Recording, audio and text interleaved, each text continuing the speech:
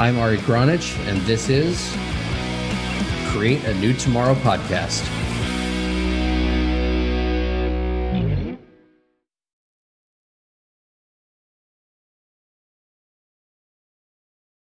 Welcome back to another episode of Create a New Tomorrow. I'm your host, Ari Gronich, and remember to like, subscribe, rate, review, comment below, do all of those things so we can start conversations that matter and create a new tomorrow today. Today with me, I have Calvin Corelli. Calvin is a SaaS founder, serial entrepreneur, and spiritual teacher. He founded a company called Simplero, which is an integrated software platform for coaches, authors, speakers, and other information marketers to run their entire business in one place. So that's pretty cool. But he calls that more a LaaS instead of a SaaS, which is love as a service versus software as a service. So, your mission is amazing. And I'm going to let you tell a little bit more about who you are, why you created this platform, but more than anything, what it is that you think the world needs to do and us, in it can do to make the world a little bit better place. So we'll get started with just kind of your quick bio. Tell us a little bit about how you became who you are. Absolutely. Yeah. Thank you so much, Ari. Super appreciate you having me on here. Looking forward to the conversation with you today. I started Simplero. So I was born and raised in Denmark and was building, always sort of an entrepreneur. Both my parents were entrepreneurs. I got into computers and programming super early when I was like 5 or 6 years old, and got off to a good start on my career. Pretty much always working for myself. I had one job for a company in Boston, just around the year 2000, but that was it.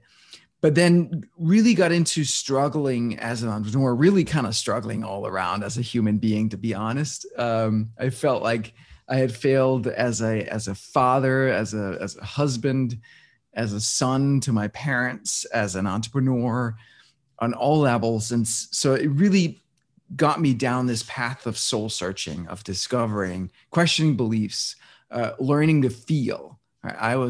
I grew up like, I don't know if you can recognize this from yourself or clients, right? That like just not able to feel a thing. It was like I was living from my neck up, and all of this feeling stuff was like a mystery. And it was just every once in a while it would explode.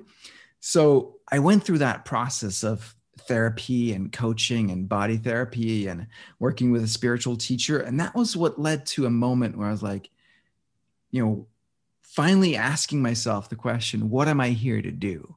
What is it I really want to do versus just trying to be successful, just trying to make money, just trying to make ends meet, right?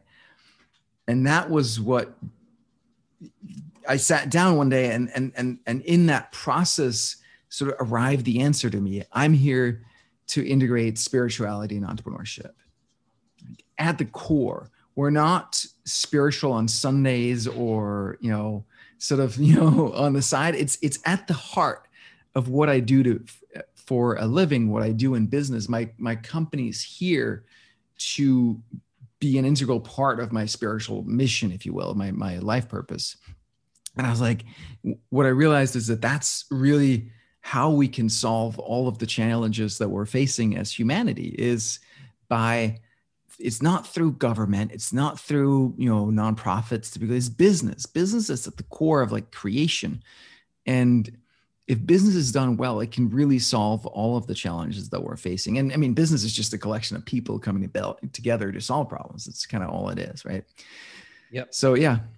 So then, my contrarian point of view in life is, so if business is at the heart of the possibility of solving the world's problems, why do you think we've allowed companies as conglomerations of people to do things that are the antithesis of solving the world's problems, but more on the side of creating issues where there maybe previously weren't any issues? Right. Yeah. So, I mean, it's a good question, right? Like, I think the short answer is because we're humans, right? Because I mean, it's not isolated to companies. Obviously, governments do, their fair share of problems, right? I think anytime humans come together, we create a mess because we are a mess, which is why for me the goal really is to raise the conscious level. I talk about physical, mental, emotional, spiritual maturity, those four, right? Physical, we got to be healthy. Body and mind are not separate, right? If your body is a mess, your mind is a mess. Mental, learning to question your beliefs, just realizing that you are not your thoughts, you are not your ideas about yourself, right? Emotional maturity, learning to not suppress feelings, not vomit them out and identify with your feelings, but just feel them and let them flow through you. And spiritual, in the sense of having a sense of a bigger purpose in life, some sort of meaning. Without it, we're lost, right? And they all tie together. And so once that happens and we grow up as people, I think, I bet you would agree, the most quote unquote adults in the world right now are really kind of children, emotionally, physically, mentally, spiritually, right? It just happened to be in an adult body. So there really is like a big, massive maturity that needs to happen in the world if we want to solve these problems. And once that happens, solving the problems becomes fairly easy. And then business and government can become a vehicle for solving those challenges. But when it's done unconsciously, yeah, it's going to have the opposite effect. Yeah, it's interesting. Some of the statistics that I've heard and research is that people are approximately the age of their first major trauma. Right? Mm-hmm. So that makes sense. Yeah. Whenever that first major trauma happened, you kind of get locked in the maturity level of that age. And then anytime something triggers that, the same feeling that happened with that trauma, you revert back to that age of a person and that reaction and those kinds of things. So it's kind of an interesting way of looking at it in perspective. And, in my world as a therapist and healer and so on, the only way to solve that problem is to go after the issues that are in the tissues, so to speak, that totally are, you have a somatic trauma, which basically means a trauma to your physical self. And the only way to heal that trauma is to go directly to where that trauma occurred. And so an emotional trauma almost always happens in the body as well. So when you look at like Chinese medicine, anger lives in the liver, worry lives in the kidneys, the sweetness of life in your pancreas, the lungs are joy, feeling joy, your stomach is contentment. And so these emotions, you can imagine anytime somebody says, right, I'm feeling this little queasiness in my gut. Well, that's an emotion that's creating a physical response, right? Yeah. So tell us how you've come along this journey of finding out that, you were having some of these kinds of issues, and what did you do? The actual steps that you took to start the process of healing. And let's go with the beginning of that process, because, I know a lot of people, it's the beginning that they struggle with the most. Yeah. So let me just, on what you were saying with the issue in the tissue and the age and stuff. So I was fortunate because I'm from Denmark. I discovered there's a therapy form there called Body SDS, which is body therapy. It's a system that's developed in Denmark by this incredible geniuses, past now, but they're like third and fourth generation are now actively, working on it. My friend, I've become friend with the founder of the education there. He's 56, 57 karate champion and has educated 600 therapists over there. So it's one of my projects actually to bring that to the US, because I've tried a ton of different things. And this is just so powerful at really getting to those core wounds in the body, right? Because a lot of the stuff is, you can't really get to it with words because it's precognition. And so the body is such a powerful tool. So I'm so with you on that. And part of my journey has been to rediscover my relationship with my masculine side and with my father. And so that was a very deliberate process of reconnecting with sort of like an 6-8-year-old version of myself, and then figuring out how to reparent him up to being, a young, healthy adult. But that's more recent. That was like 3 years ago that journey started for me. The going back in time to answer your question is like the beginning. I think very early moment was in 2003 when a friend of mine, I had called an advisory board meeting for my company and brought some really smart friends of mine, people that I knew. And afterwards, one of them looked me in the eyes and you were like, dude, we've been here for 3 hours and I still don't know what you want. And there's something in that question that just made me like, wait, what? Like, how those like questions that just open a gap in your consciousness, your mind somewhere. And you're like, wait, I didn't know that there was anything, like that there was a hole here, but now there is.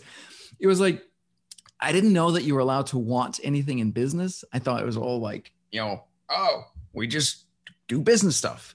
Right. And then I was like, I didn't know what I wanted. I just wanted to be quote unquote successful so that I would feel okay or worthy. I didn't have any clue what I wanted. And I think that was the moment that sort of sparked that realization that I don't know what I want because I can't feel a thing. I can't feel myself. And so one of the things I did was, my mom had a friend who was a therapist, really interesting guy, by the way. So he had started as a surgeon doing breast operations on women with breast cancer.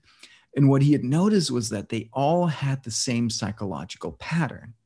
There was resentment towards men and there was resentment towards their own femininity. And so he was like, what is that? And so he went back to school to study psychology because he's like, hey, if I can solve this before I have to cut these ladies' breasts off, that would kind of be a lot better. And so that was what he dedicated. He's passed now, but that was what he dedicated his life to since then. And so I kind of found his phone number and gave him a call. And I was like, hey, I think I need some help here. I think I need to talk to a therapist. And I was terrified. I was terrified of admitting that. I didn't want my parents to know. I didn't want any of my friends to know. I had this idea that if you need to talk to a therapist, you're really broken, right? That's kind of admitting defeat. Like at that point, you might as well go kill yourself. But then like, I wasn't going to do that. So this was as close as I got. But that was really my belief system, was that there had to be something terribly wrong with you if you needed that.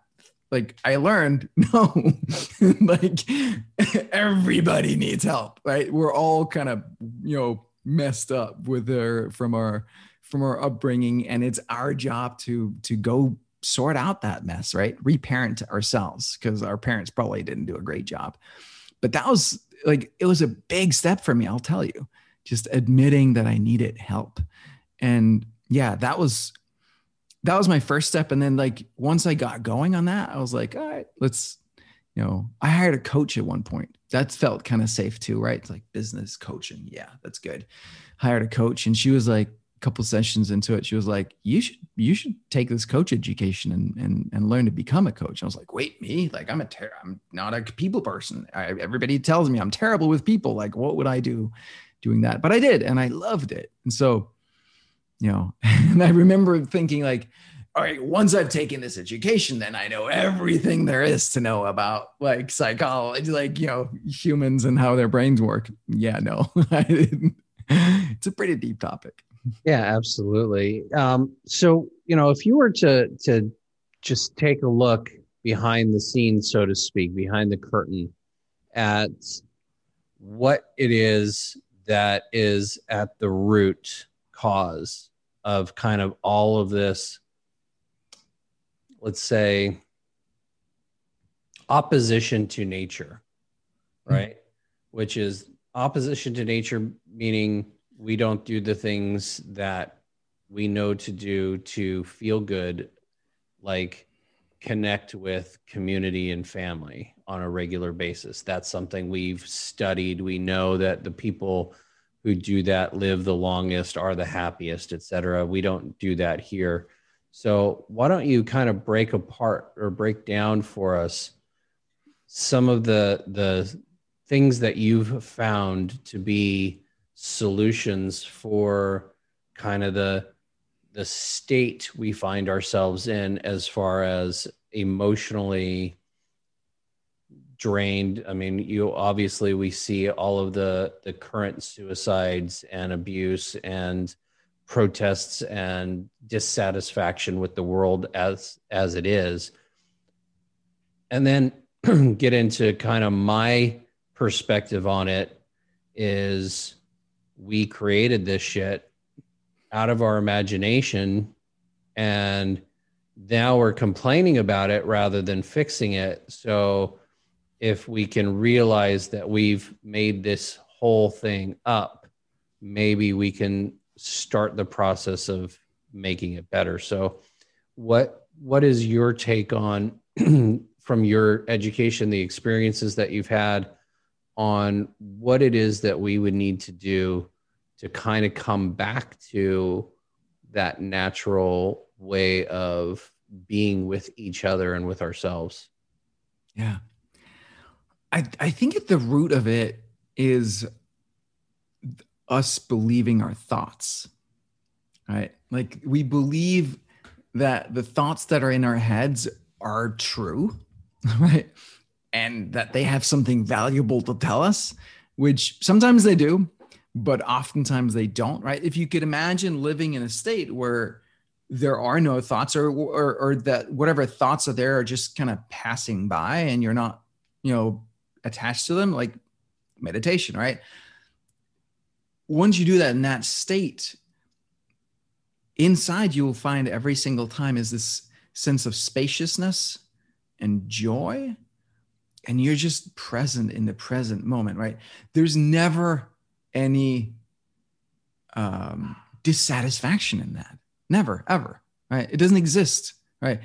The dissatisfaction only exists because we're telling ourselves a story about something that should be the way it's not.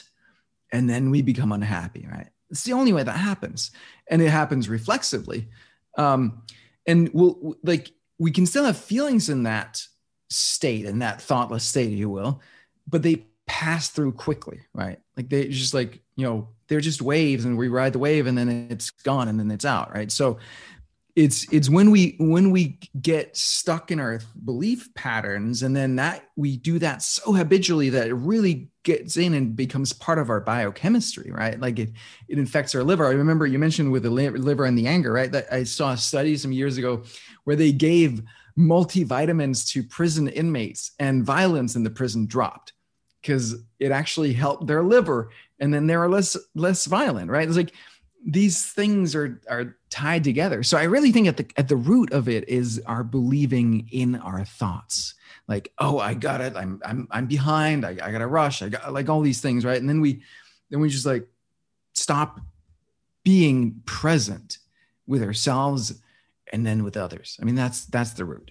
So you've had, I'm sure, a lot of clients, a lot of people pass through your software, so you get to see a lot of data. What do you think is the number one thought that you've seen with your clients, the number one thing that is recurring amongst the people that you've talked to, your clients, the data that you've seen, that number one thing that's stopping people from being happy, the number one thought that's keeping them out of, being in life fully? Yeah, I just need to get to here and then I will, right? I just need more customers, or I just need this to change, or my health, or whatever it is. It's kind of like that, like the horse or the donkey with a carrot on a stick out in front, right? And that's how we live our lives. Like, I just got to get this, like, finish with school, then I got to get this degree, then I got to get this job, then I just got to get this promotion, then I just got to get, like, whatever it is, right? Like, I'll just have to find a good partner, and then, like, have kids, then, like, when the kids are in school, when they're out of school, like, when they leave, like, and then we wake up one day and we're old and retired, and we're like, oh yeah, like, all the things that we were going to do, and now we don't have the health or the energy or, the desire anymore. It's so habitual for us to always be looking to the future. So looking to the future, when I look to the future, because, and I'll take a saying out of context and out of probably exact repeating. So it's me just paraphrasing, but a man's grasp or reach should exceed his grasp, or else what's heaven for? Yeah. That's the saying. And yeah. The idea is that you're reaching much, much, much further than you think you possibly can grasp, because that's how you reach to heaven, right? Mm-hmm. But that seems to be what you just said is something that is causing people a lot of anguish and emotional drainage and pain, right? Yeah. Yeah. The challenge is there's a concept that I talk about, which is the satisfied drive, right? So I love that, like, divine dissatisfaction. It's never good enough. We're always striving to do better. We're always going for more. I think that's a natural part of life, right? A tree is constantly growing, but that doesn't mean that you have to be dissatisfied with where you're at, right? It's that feeling that, like, okay, I'm unhappy right now because I feel unworthy. That was my thing, right? I'm not worthy until I'm successful to some metric, whatever arbitrary metric that was. Sometimes it would be like, I have to have a company with 50 employees. I think that's because my mom's software company, she grew it to about 50. Other times it was like, I have to have Bill Gates level wealth before I turn 30. That was a little bit more challenging. And it was kind of waver, right? In order to prove myself worthy of even existing, right? That's not a good place to be in. It's not, right? So it's really the ability to love ourselves and love life as it is, love the present moment, love reality exactly as it is right now, and yet still be driven out of love, but not out of fear, not out of unworthiness and needing to prove ourselves, but out of the love of creating stuff, of expressing yourself and putting it out there. That's where we want to create from, right?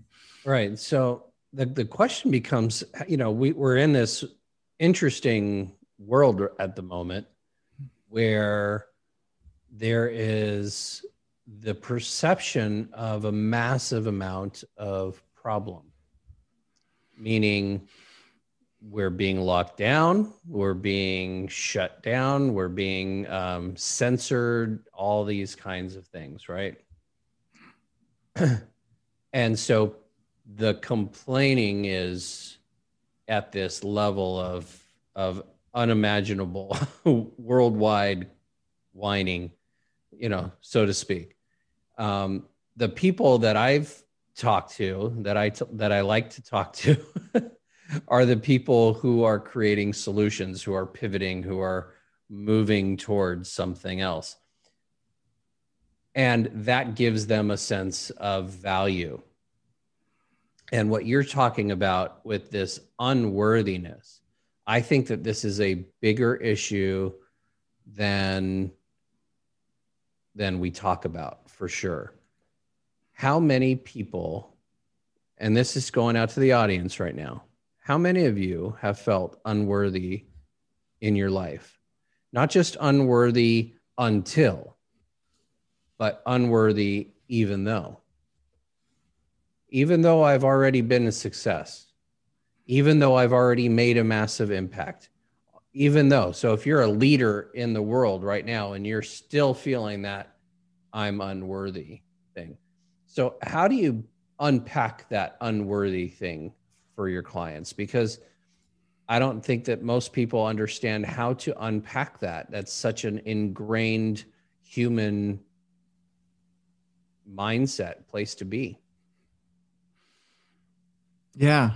I think I agree. And I think, and related to is this sense of guilt, right? Guilt for like maybe having achieved and you don't, again, quite feel worthy of it. And then that leads to a sense of guilt or, sense of privilege or whatnot. Yeah, to me, it's one of the things that tends to work for me is to just say, all right, so what? So what? Maybe I am unworthy. That can I just accept that? Can I live with that? Like, what is it really? It's a belief, right?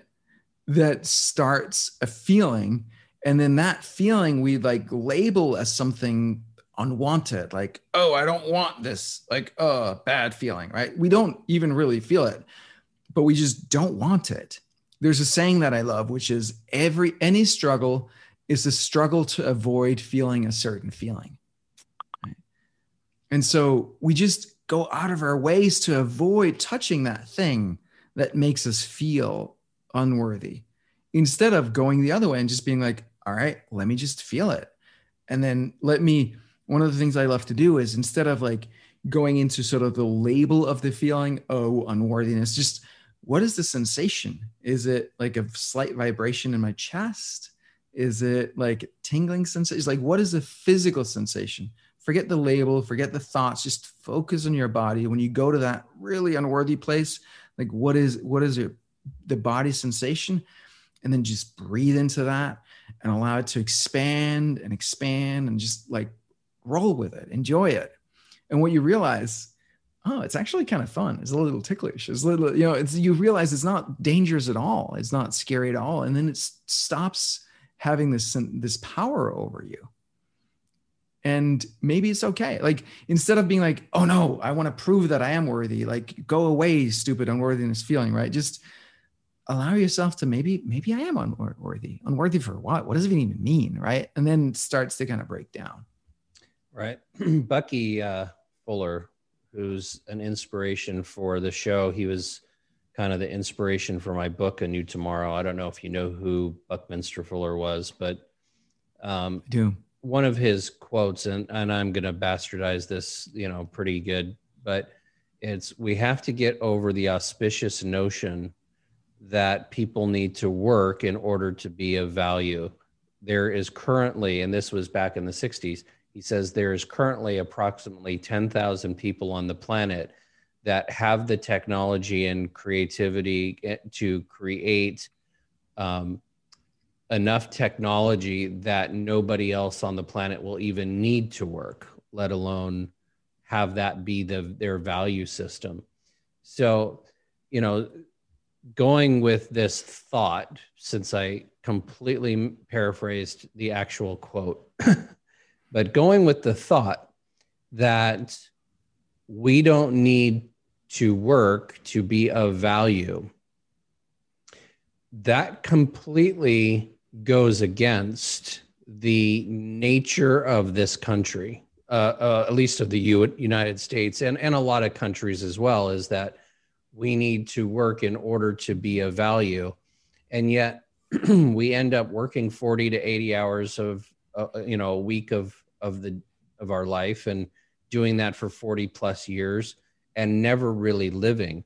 So how do we break that auspicious notion that in order for people to be of value and deserve food and health and life, right, that they need to be actively working at a thing that may or may not even be the thing that they're, passionate about, good at, or wanting to do?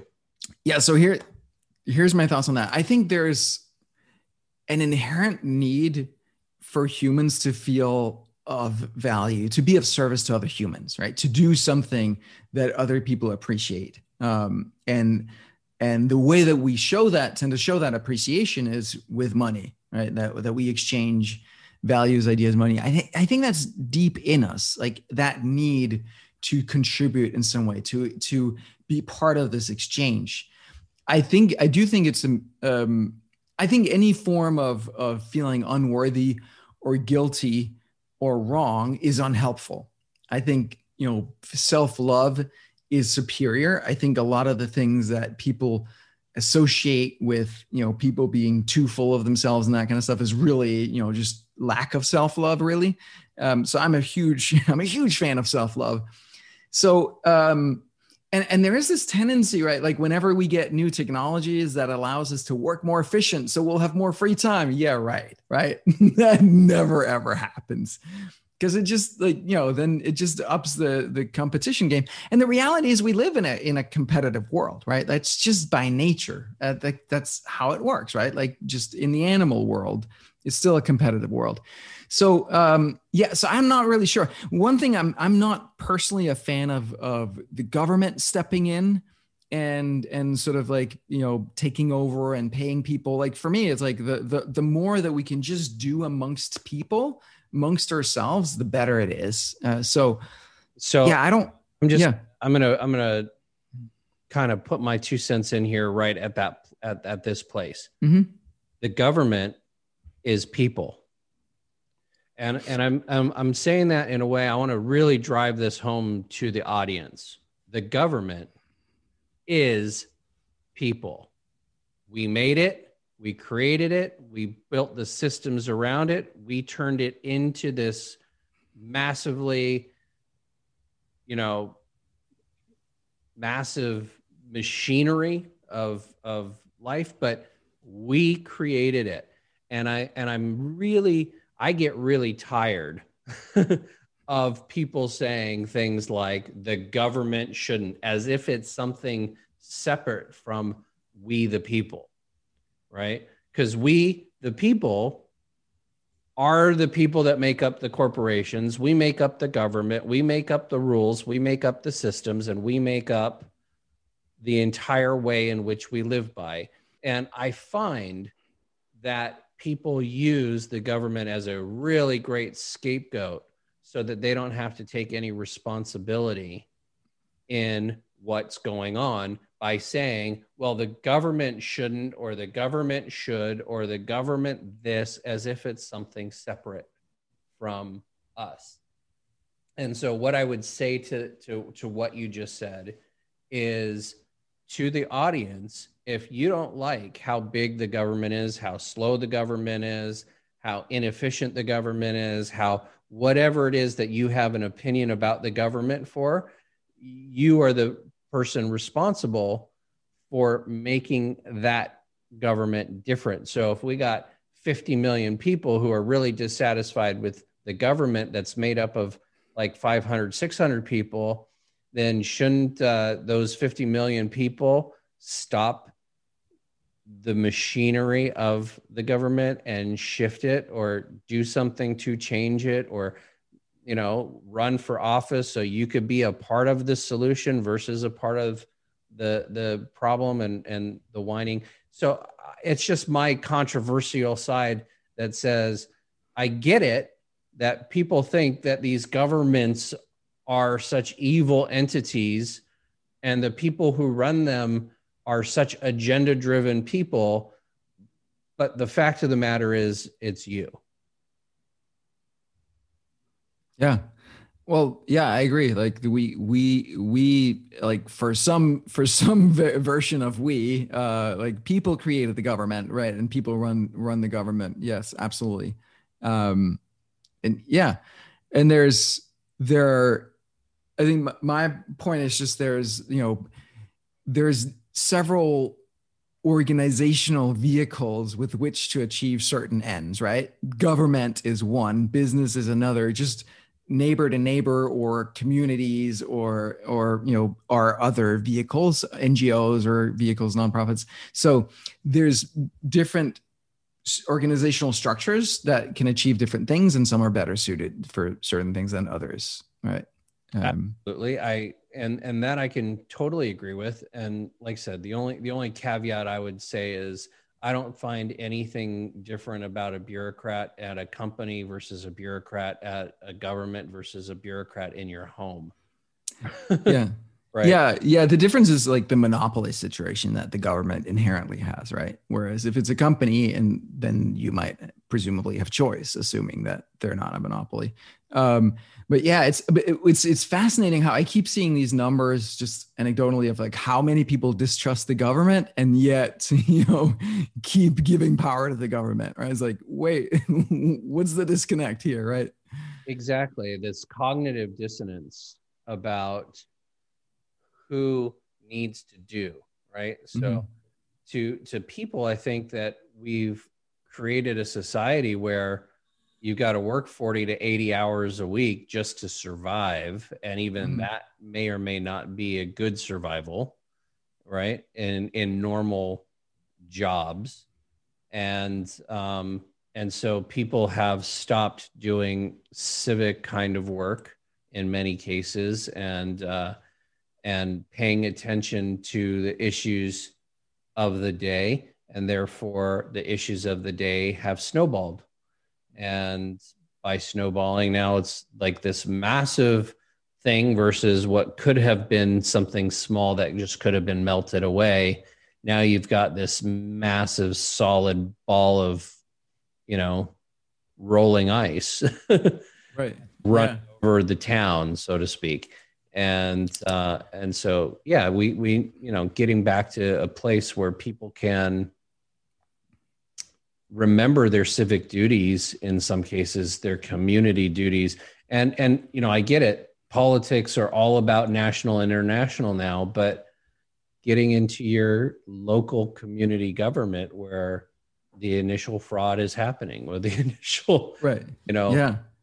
Where that's going to be what really affects you, the audience, the most. So anyway, that's and that's a good point, because I was just talking to someone who's working with I forget if it was like New York City or New York State government, whatever, like the board, like whatever I don't even know what it's called, but like the kind of like Congress for the city or the state level, and they're just having tremendous trouble just getting people who are willing to run. Right. People who are willing to occupy those seats, which is fascinating, because like it's work that needs to be done, but there's very few people who are willing to do it. And I totally understand why they're not. Well, I mean, I wouldn't do that. Right. Like I could, create a much better life and make more money doing what I'm doing. Why would I do that? So it is kind of fascinating. I had another thought, which was, I forget what that was, but anyway, yes. Yeah. I would rather be a consultant to the government than in the government, but that's just because I like to be artificial. Oh, for sure. I like to not have a position. I like to not artificially label myself as any one thing. And I think that when you're a politician, we've gotten to a place where you have to label yourself something. Right. So those labels to me as well are part of what helps create this divide. Right. Yeah. There's an interesting, there's a town over in the UK called Frome, Froome, where there's a party called Independence for Frome. So the city council has 17 seats, and this guy decided to start a party where there's no party discipline. So each member of the party is an individual. They get to vote however they want. They're just a party for technical reasons. First time they ran, they got 10 seats out of 17. Next time they got all 17.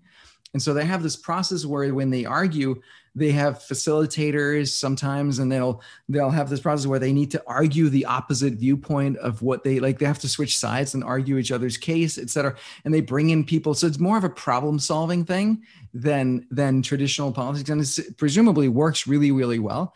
So I'm fascinated with things like that, right? Like there are things that we can do to solve this if people care enough. I remember what I was thinking before, which is what you're talking about was people having to work, a lot of hours, they don't have the time, etc.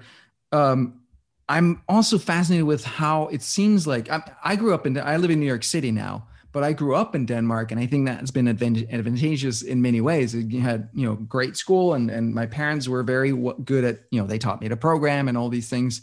But there seems to be a complete lack of teaching people fundamental life skills in this country, right? Which is why we end up on that treadmill, because you don't need to live on that treadmill if you invest. There are communities that are consistently investing in their education.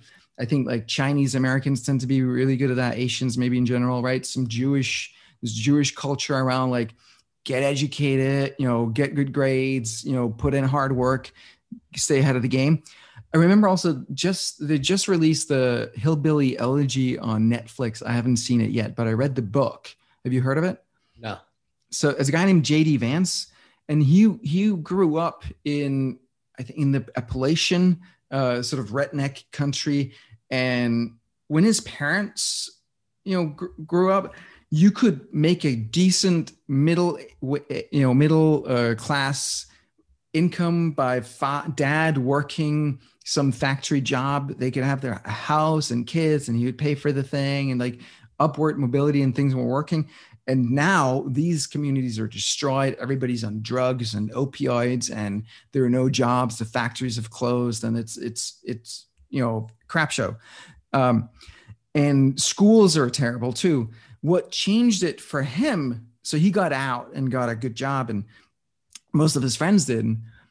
One of the things that changed it for him was he got into the military. He got into the Marines, and in the Marines, they taught him how to eat, how to exercise, and how to manage money. So he was about to go out and buy a car, and then his sergeant was like, "What kind of car are you getting?" And he was like, "Oh, this car." And he's like, "You can't afford that. Like, get this one. It's much more practical and economical." And then he was gonna get some kind of loan. He's like, "How are you gonna finance it?" "Oh, just whatever finance from the dealers." Like, "No, don't do that. Shop around. Get good interest. Get a good deal on the mortgage." And so these fundamental life skills that he'd never learned from his parents, from his upbringing, from his school, learned it in the military. And it fascinates me that like the military is also government, right? So there are parts of the government that actually is able to teach people some of the skills that they actually need to survive and function in society.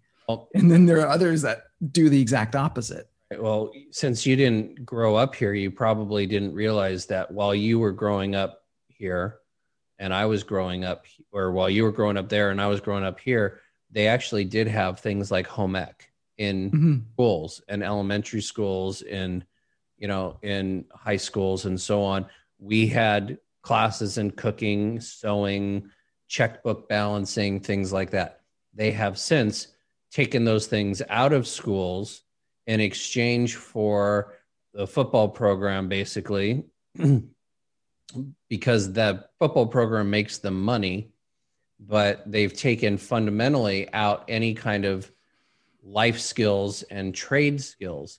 So when I was going to school, we had auto shop, we had photography, we had, obviously yearbook and journalism, we had debate clubs, we had youth and government programs, we had wood shop, metal shop. I mean, we had all kinds of trades that we could learn in high school.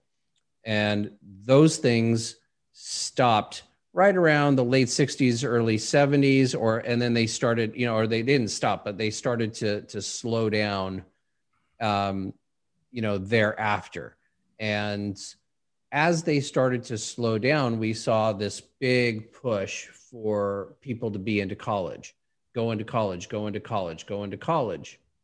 And as people would go into college and then obviously graduate with huge amounts of debt and not really wanting or passionate about or able to be in the job of the thing that they studied in college, we started to realize that when they took the trade schools out of high school, they took an entire population and turned them into people that could only get jobs at assembly, as assemblymen in manufacturing plants and so on and so forth, because they no longer had the skills to do trades that they might have been interested, that might have paid them more.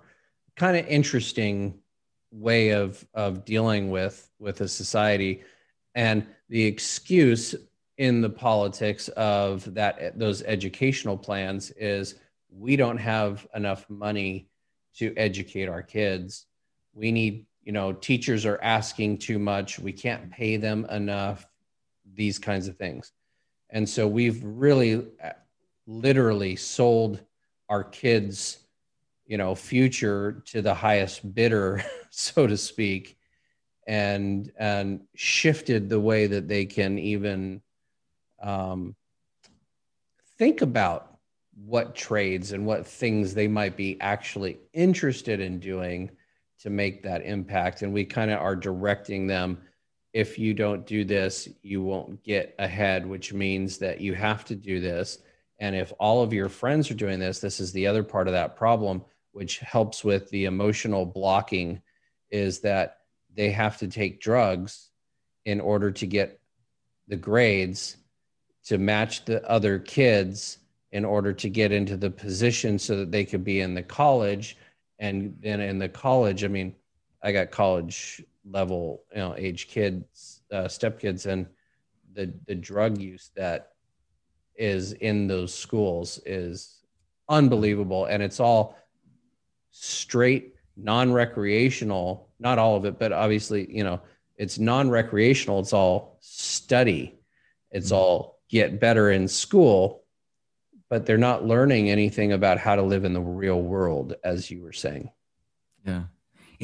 What's going on with colleges seems to be nuts, right? Like just the college student loans that are you can't bankrupt out of, and that are subsidized by the government. Like it's, it seems to be some high level corruption going on there, right?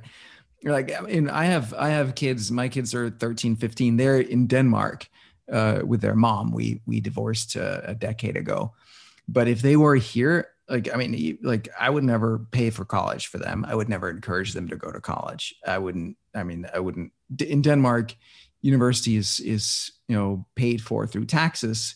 I wouldn't encourage them to go to university either, right? I got a computer science degree.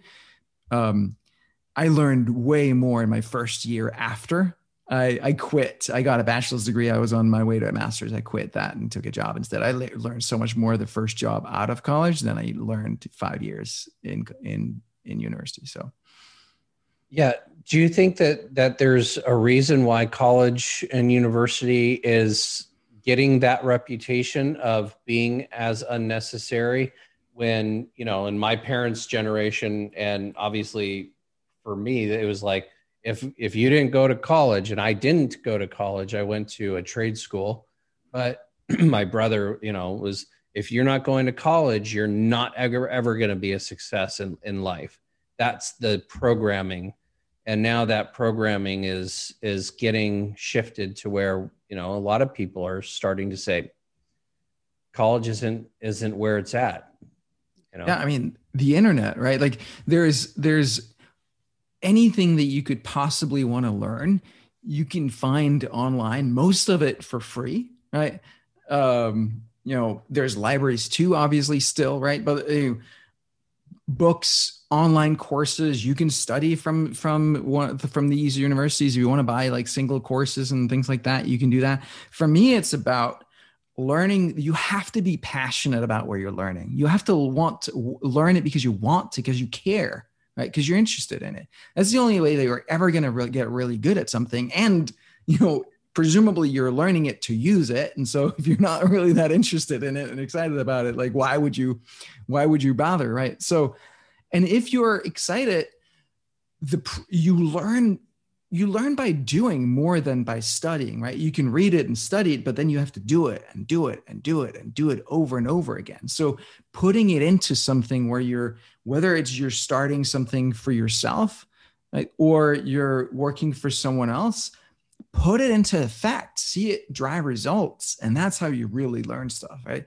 So yeah, there's never been more resources for anyone to learn, which also proves that if you're not improving your skills, if you're not improving your body and your mind and your life in every way that you care about, it's on you, right? There's no excuses at this point, right? Like, it's available to anybody with a smartphone. There's so much stuff available for free to anyone who has a smartphone. There's just zero excuse. So if you're not progressing, it's because you don't want to. It's just because you don't care enough. Interesting. So let's talk about the menu.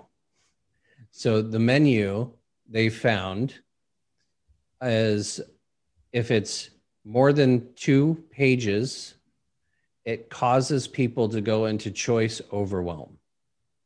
Are you talking about like food menus at a restaurant? What are you talking? A restaurant.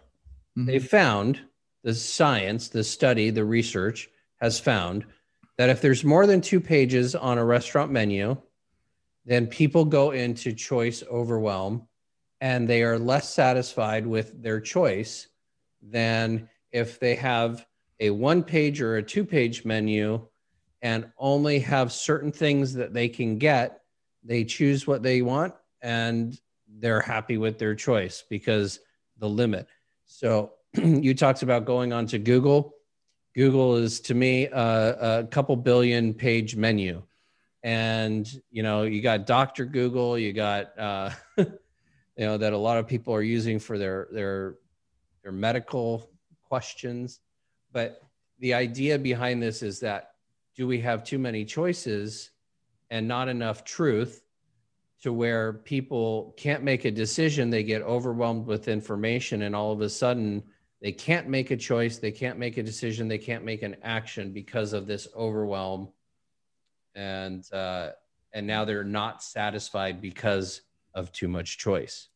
Well, yes. And that's not going to go away, right? That's never going to change. So that's just a fact that we have to adapt. Like the being unhappy with your choice is just back to what we were talking about a while ago with believing your thoughts, right? So just ignore that voice. It's one of the things that it seems we're not teaching people is like fundamental thinking skills. Right. I'm not even going to say critical thinking skills, just any kind of thinking, honestly, is in short supply. Right. So just learning to be like, okay, what is the problem? What is the outcome that I want? Honestly, even that is one of the things that fascinates me about politics is we're constantly debating this intervention or policy versus that. And nobody's saying, well, hey, wait, stop for a second. What does success look like? Right? What do we actually want to achieve here? And can we get agreement on that first? Right. And then, all right, what parameters are there for a solution for a strategy? What values do we have? Can we get agreement on that? And then we can start brainstorm solutions, right? But if you haven't figured out what you want first, then nothing else makes sense, right? No, everything else just becomes a waste of time. And people don't get these basic things about how to solve problems. I see it too in business. So many people who are focused on tasks. What are the things I need to do? And I'm like, well, but it's not working. We're like, this is the goal. This is the outcome. What else can we try? Right? Because that didn't work. And so there's some fundamental thinking skills that people are missing. So yeah. This is one of the biggest issues that I have system-wide in almost every system that we've created in the last 20 plus years. Maybe 30, maybe 40, depends on the system, is we're all about procedures versus results. So we do digital marketing right now because that's my biggest challenge. I'm not a digital marketer. Put a body in front of me, I could turn it into an Olympic champion, not a problem, easy peasy. Put a computer in front of me and tell me to digitally market with web hooks and funnels and triggers and minutia, and I go, bah!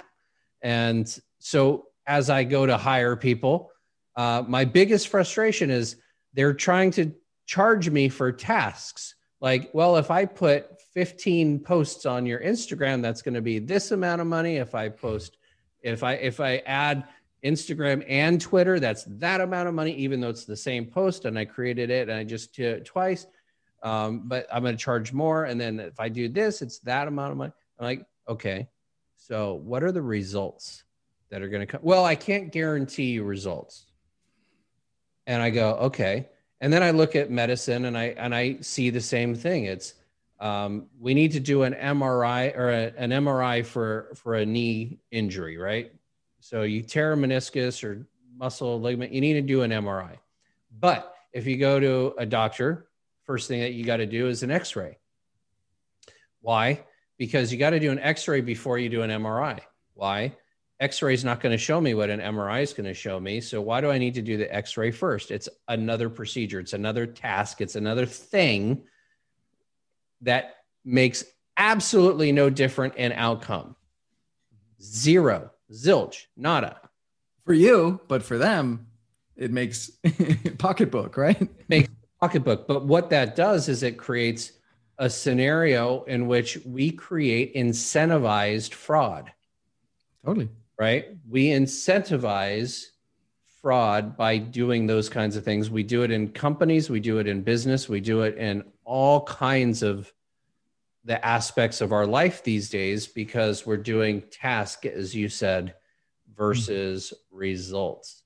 And so let's talk about that a little bit because I just had my nice little rant, but what do you think the cost is of task versus result oriented thinking?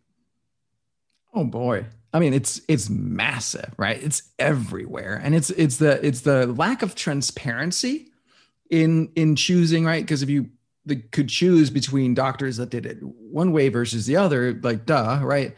But there's no transparency there. Oftentimes there's like de facto monopolies. So and then it's the population just being aware of it and choosing based on that. We have this tendency to just give our authority away to whomever, right? I think it was Werner Erhard, founder of Est back in the day, he had this saying that people walk around with their umbilical cord in hand, just looking for someone to plug it in, somewhere to plug it into, which I think is a great way to say it.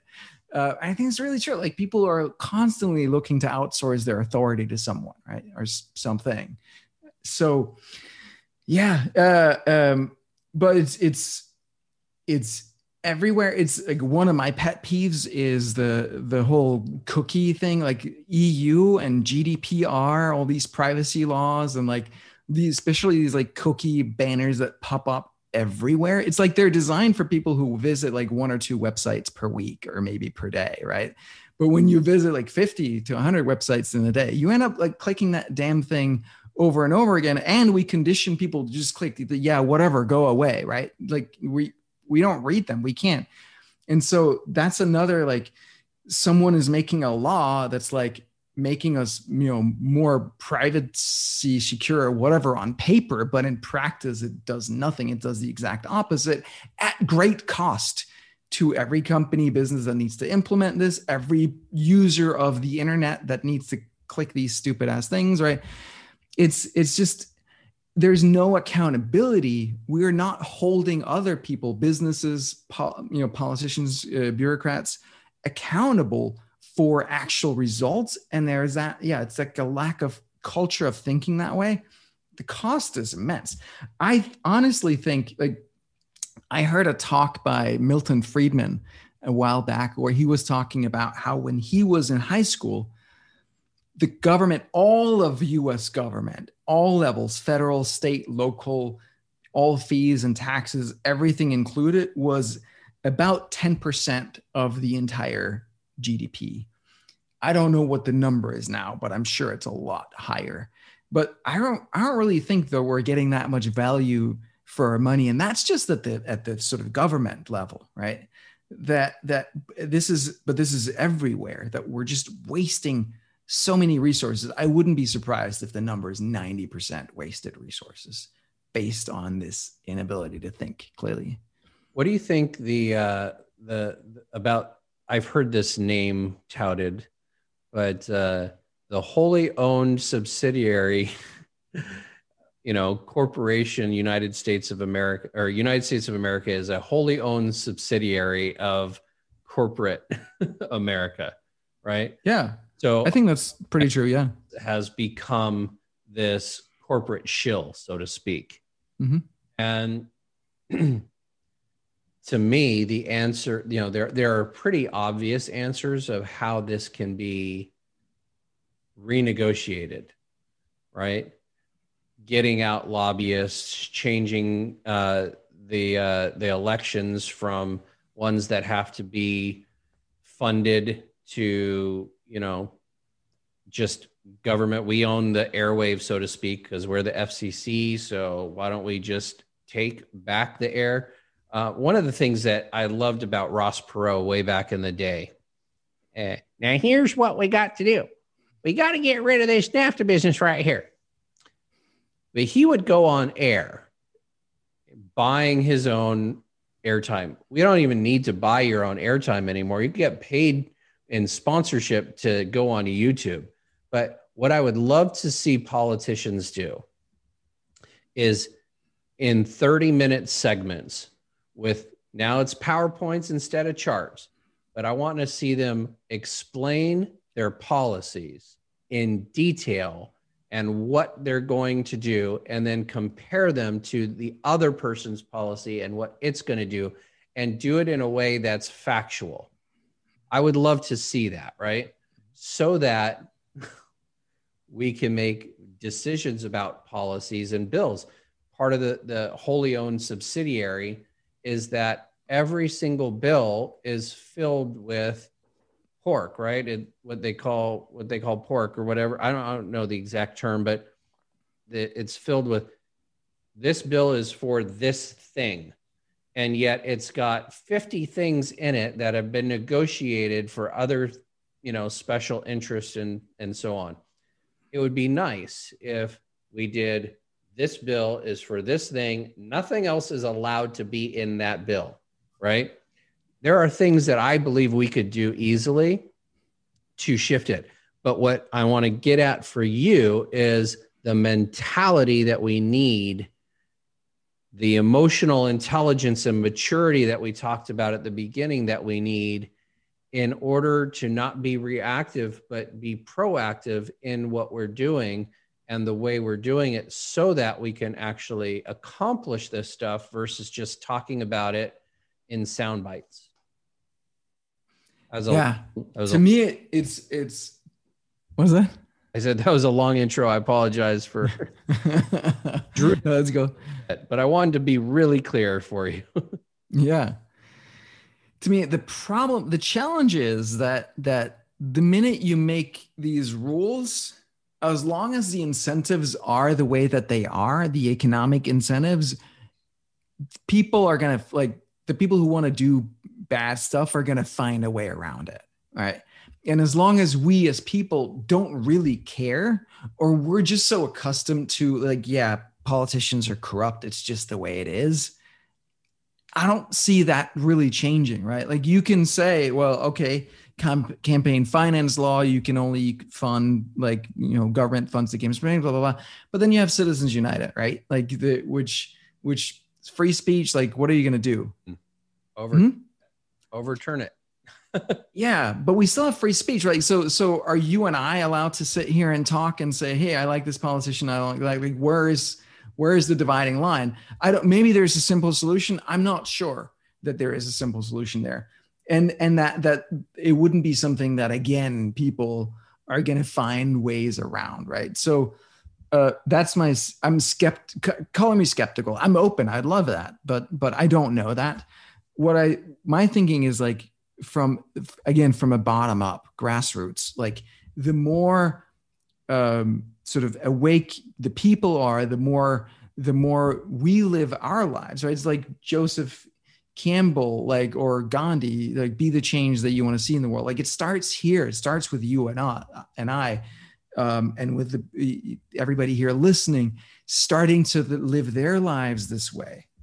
And then naturally, you're going to start to demand more of others, including our leaders and our quote unquote so-called leaders, the people in charge, right?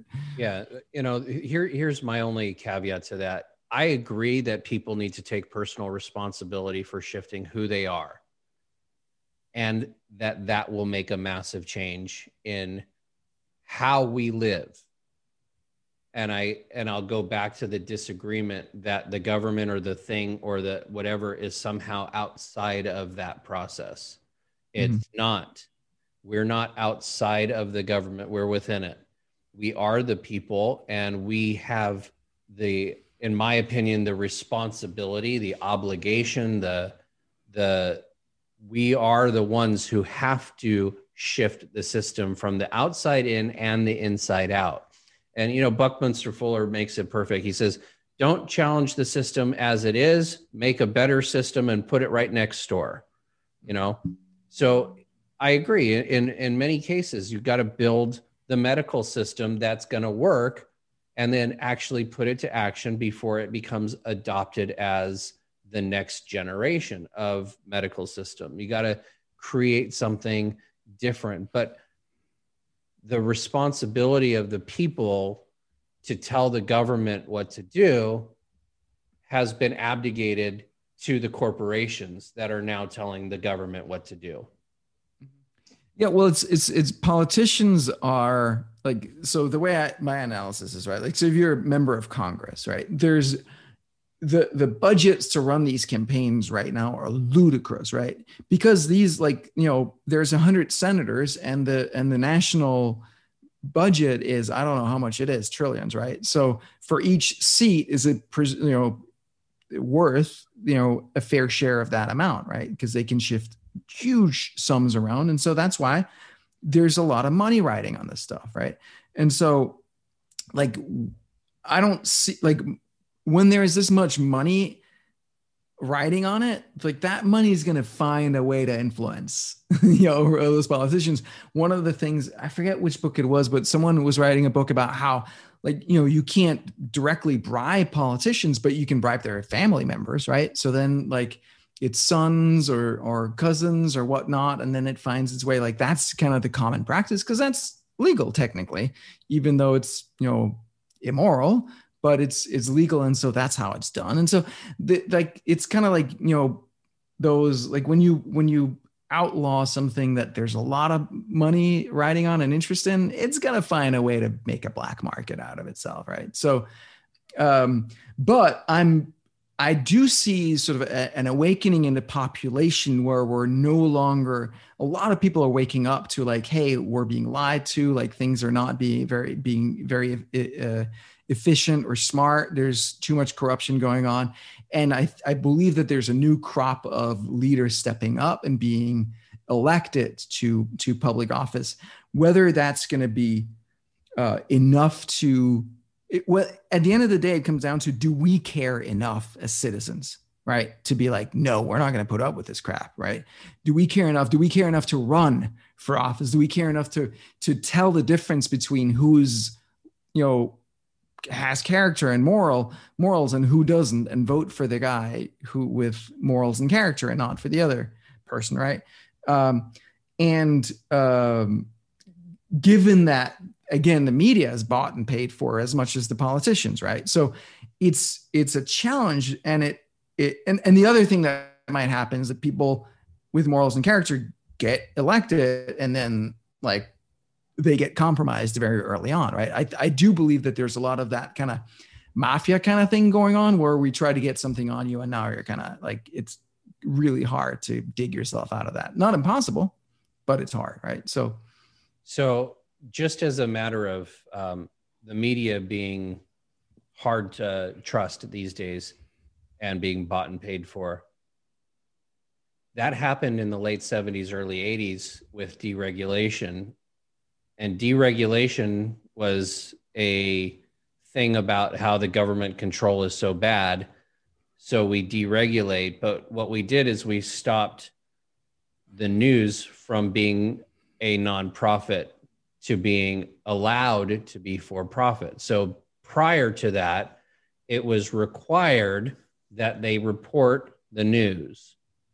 When they deregulated is when they started this 24-hour news cycle that now allows them to be for profit, which is what allowed them to make this be a special interest thing. And so I think if we understand that this is a result of something very specific, any of the things that we experience are results of very specific things that have been done that can be undone immediately, right? we don't have to wait. We could re-regulate the news to make sure that it's not for profit, that they have no financial incentives to report bad news. And maybe all of a sudden we'll be able to get journalistic integrity back, where they have to name their sources, make sure that the information is correct before they put something out, and et cetera, and so forth. Like I said, I had a conversation with somebody in the media yesterday, so we had a great conversation about this kind of a thing.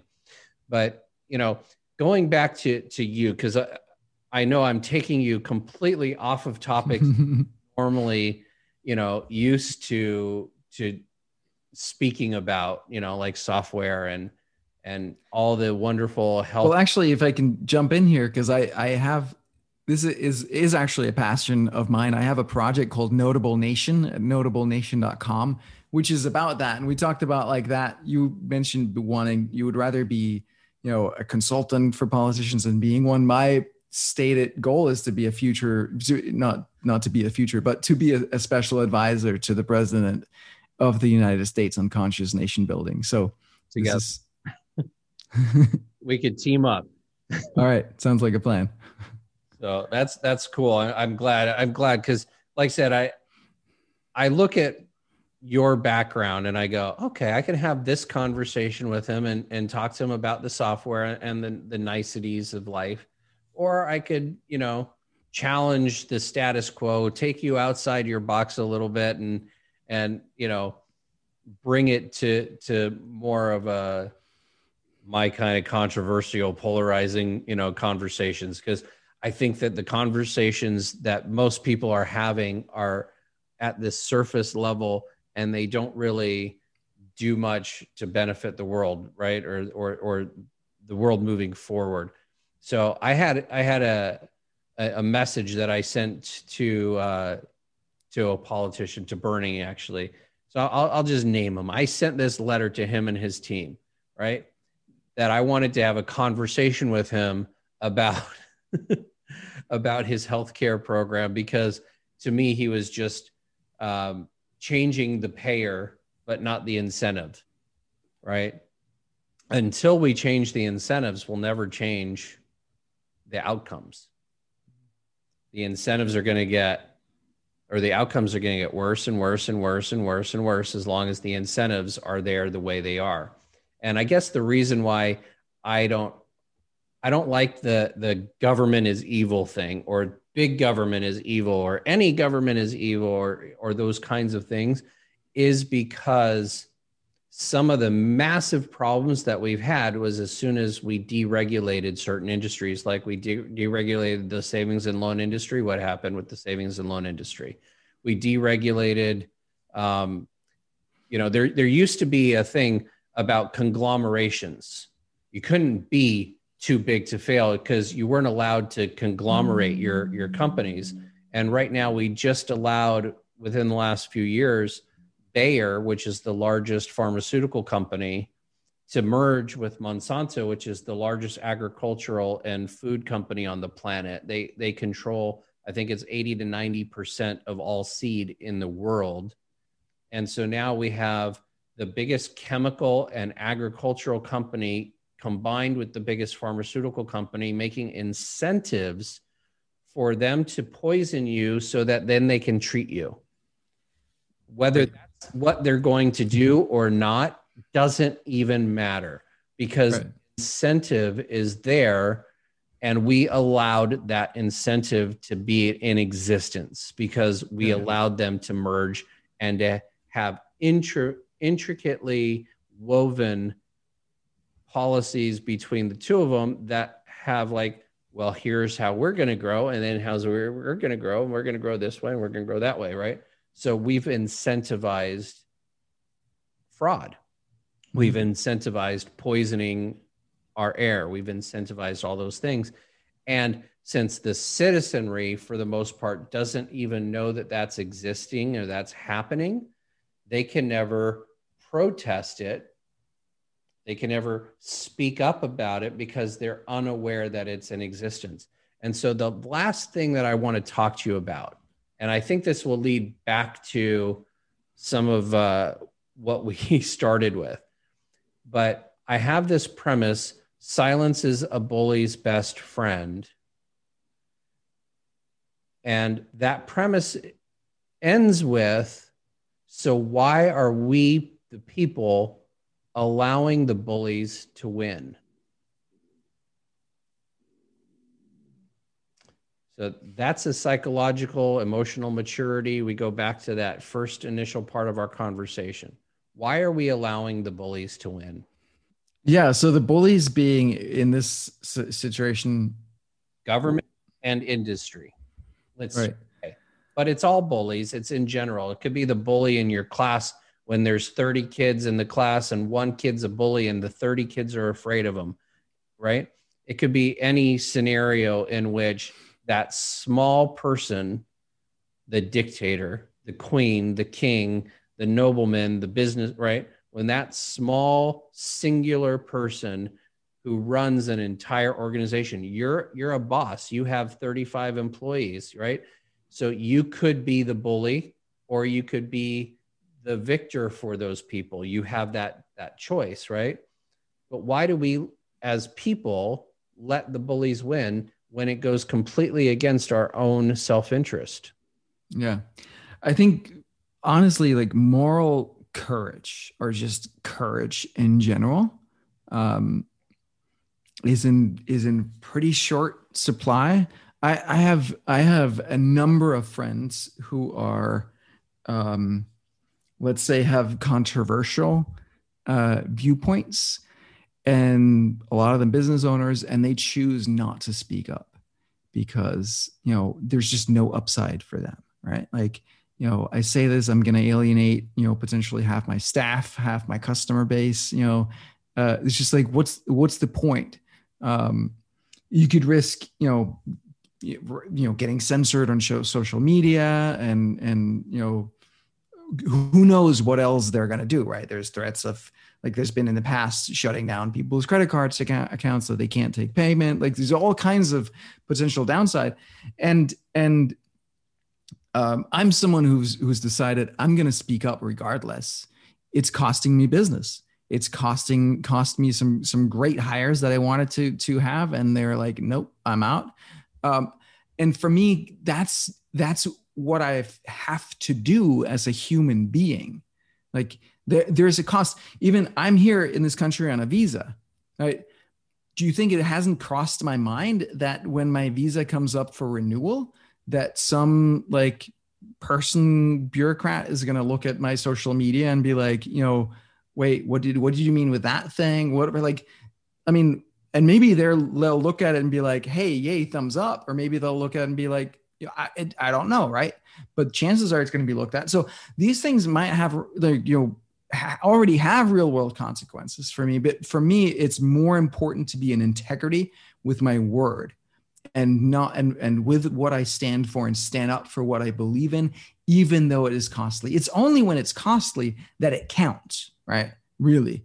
And so, and the more of us that cower, that lets us cower and lets them, you know, quote unquote them, but lets ourselves be silenced, the worse it gets. And the more of us speak up, if everybody was speaking up about the things that are most controversial and that are going to get you the most in trouble, then like nobody can do anything, right? Like it's just, you know, it's too much. So it only works when we let ourselves be bullied.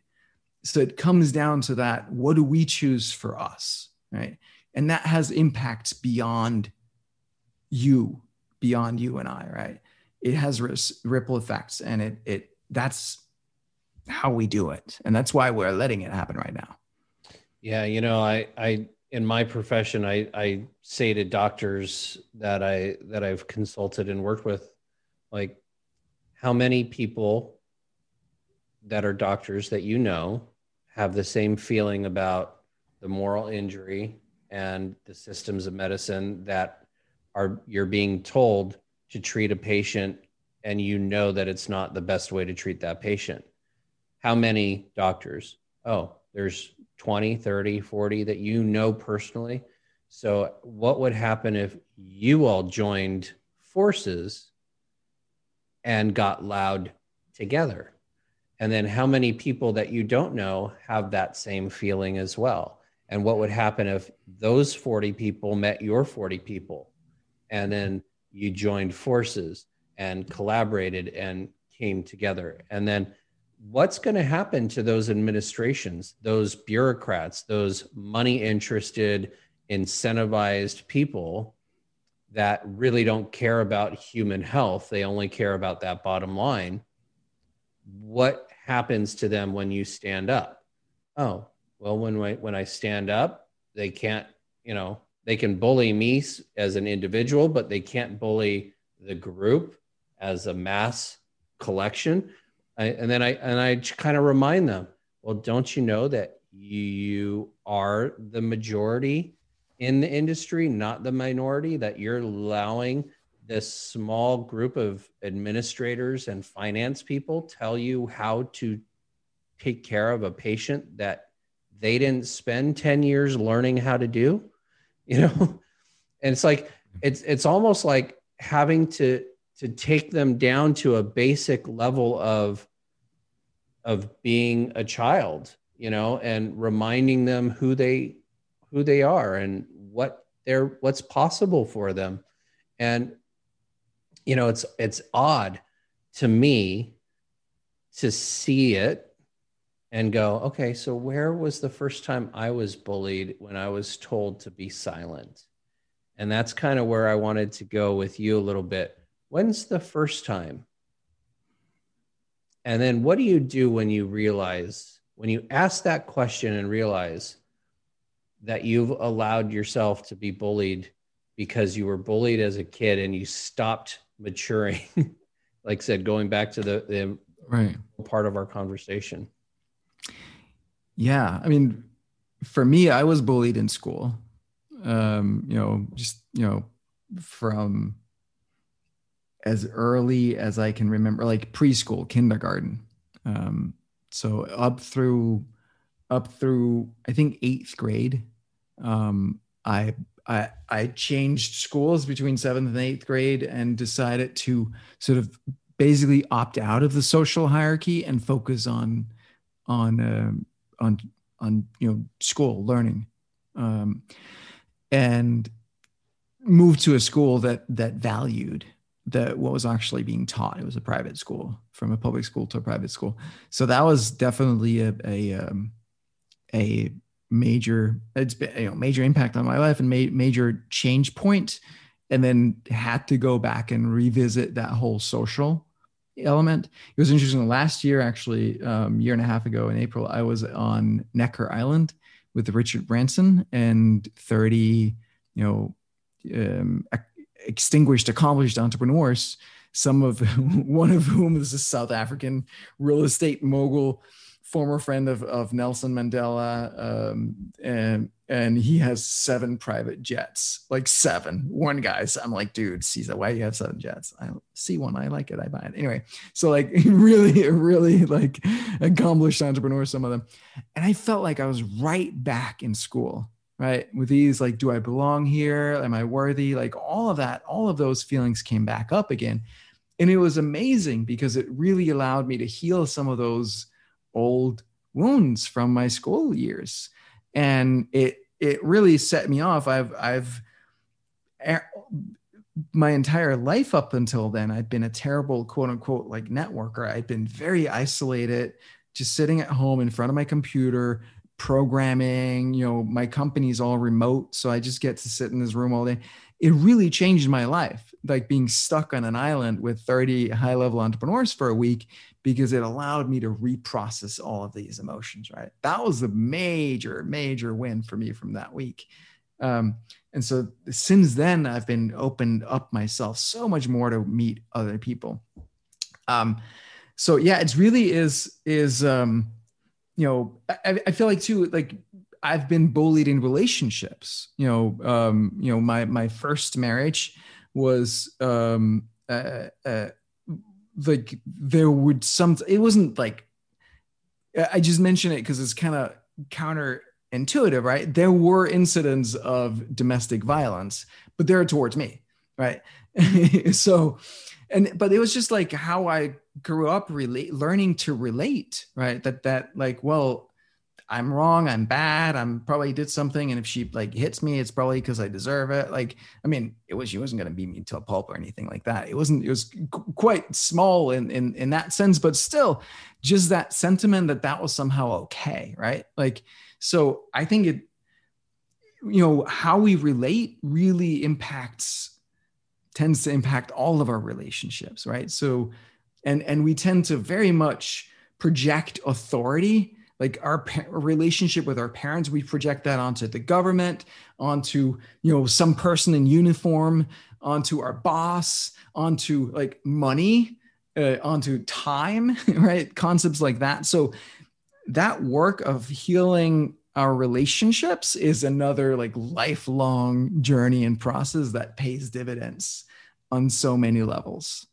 Absolutely. And we will definitely have to get into another conversation, less controversial, more on the individual rather than the systems. But I wanted to expose that that the system is us.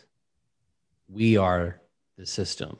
And I think people forget that we made this shit up and we can make it up better. So why don't you give 3 or 4, tips and tricks, actionable steps that the audience can take to create their new tomorrow today and activate their vision for a better world?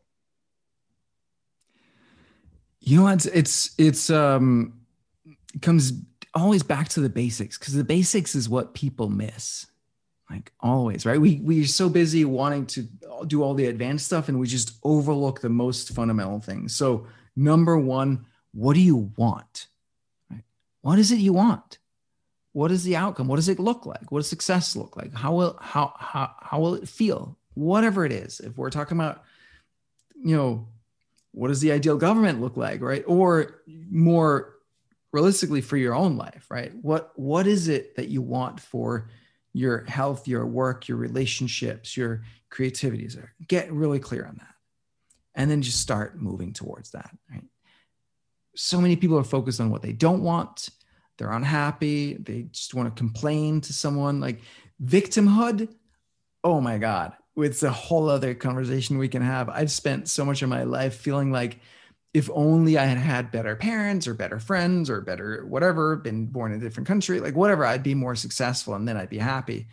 And the only result of that was that I had to remain unhappy and unsuccessful just to prove them that it was their fault, right? Until I was like, dude, no, like this is on me. I can choose. I can create happiness and success for myself. And like, they never did anything wrong. It's fine, right? It's on me. So, and that's again, like instead of focusing on what you don't want and focusing on blaming people, focus on what you want and what you can do, and then get working, get to work on that. Awesome. And there's one other thing, it would be to really get curious about what it is that you're here to do, right? That sense of of mission, of purpose in life. For me, that's been such a game changer. It was, in February 2008, 12, almost 13 years ago now. My life hasn't been the same. Everything changed in that moment that I just knew what I was here to do. And having that sense of mission is so important, that sense of higher purpose, higher meaning in life.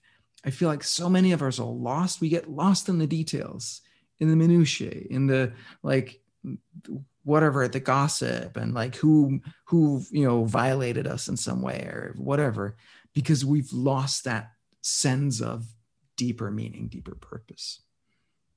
I get that. So how can people get a hold of you if they like what you said and they want to learn more about you or your software and how that might possibly help them? How can people get a hold of you? Yes. So 3 websites. CalvinCorelli.com is my personal website.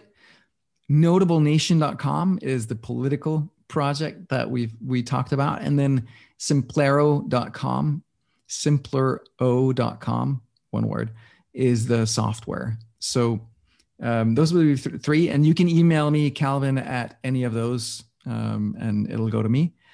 And it's really, Simplera, if you want to, if you're doing some kind of business selling, education selling information, Notable Nation, if you want to get involved in that movement that we have a show coming up like every Thursday night. We're going to do a show called Getting Real, where we discuss some issue and then just try to get real solving it. And then calvincorelli.com for my sort of follow my personal and everything that I do. Awesome. Thank you so much, Calvin, for coming on. I know the audience has gotten a lot of benefit from this conversation and the things that you had to say. And so I really am grateful for this conversation, for you helping people create their new tomorrow today and activate their vision for a better world. I am your host, Ari Gronich, and this is Awesome Conversations with Ari. No, it's not. It's just creating a new tomorrow. But remember to like, subscribe, rate, review, comment below so we can start conversations that move the country forward, move yourselves forward, and create your new tomorrow today. Thank you so much, and I'll see you next time. Thank you for listening to this podcast. I appreciate all you do to create a new tomorrow for yourself and those around you. If you'd like to take this information further and are interested in joining a community of like-minded people who are all passionate about activating their vision for a better world, go to the website createanewtomorrow.com and find out how you can be part of making a bigger difference. I have a gift for you just for checking it out and look forward to seeing you take the leap and joining our private paid mastermind community. Until then, see you on the next episode.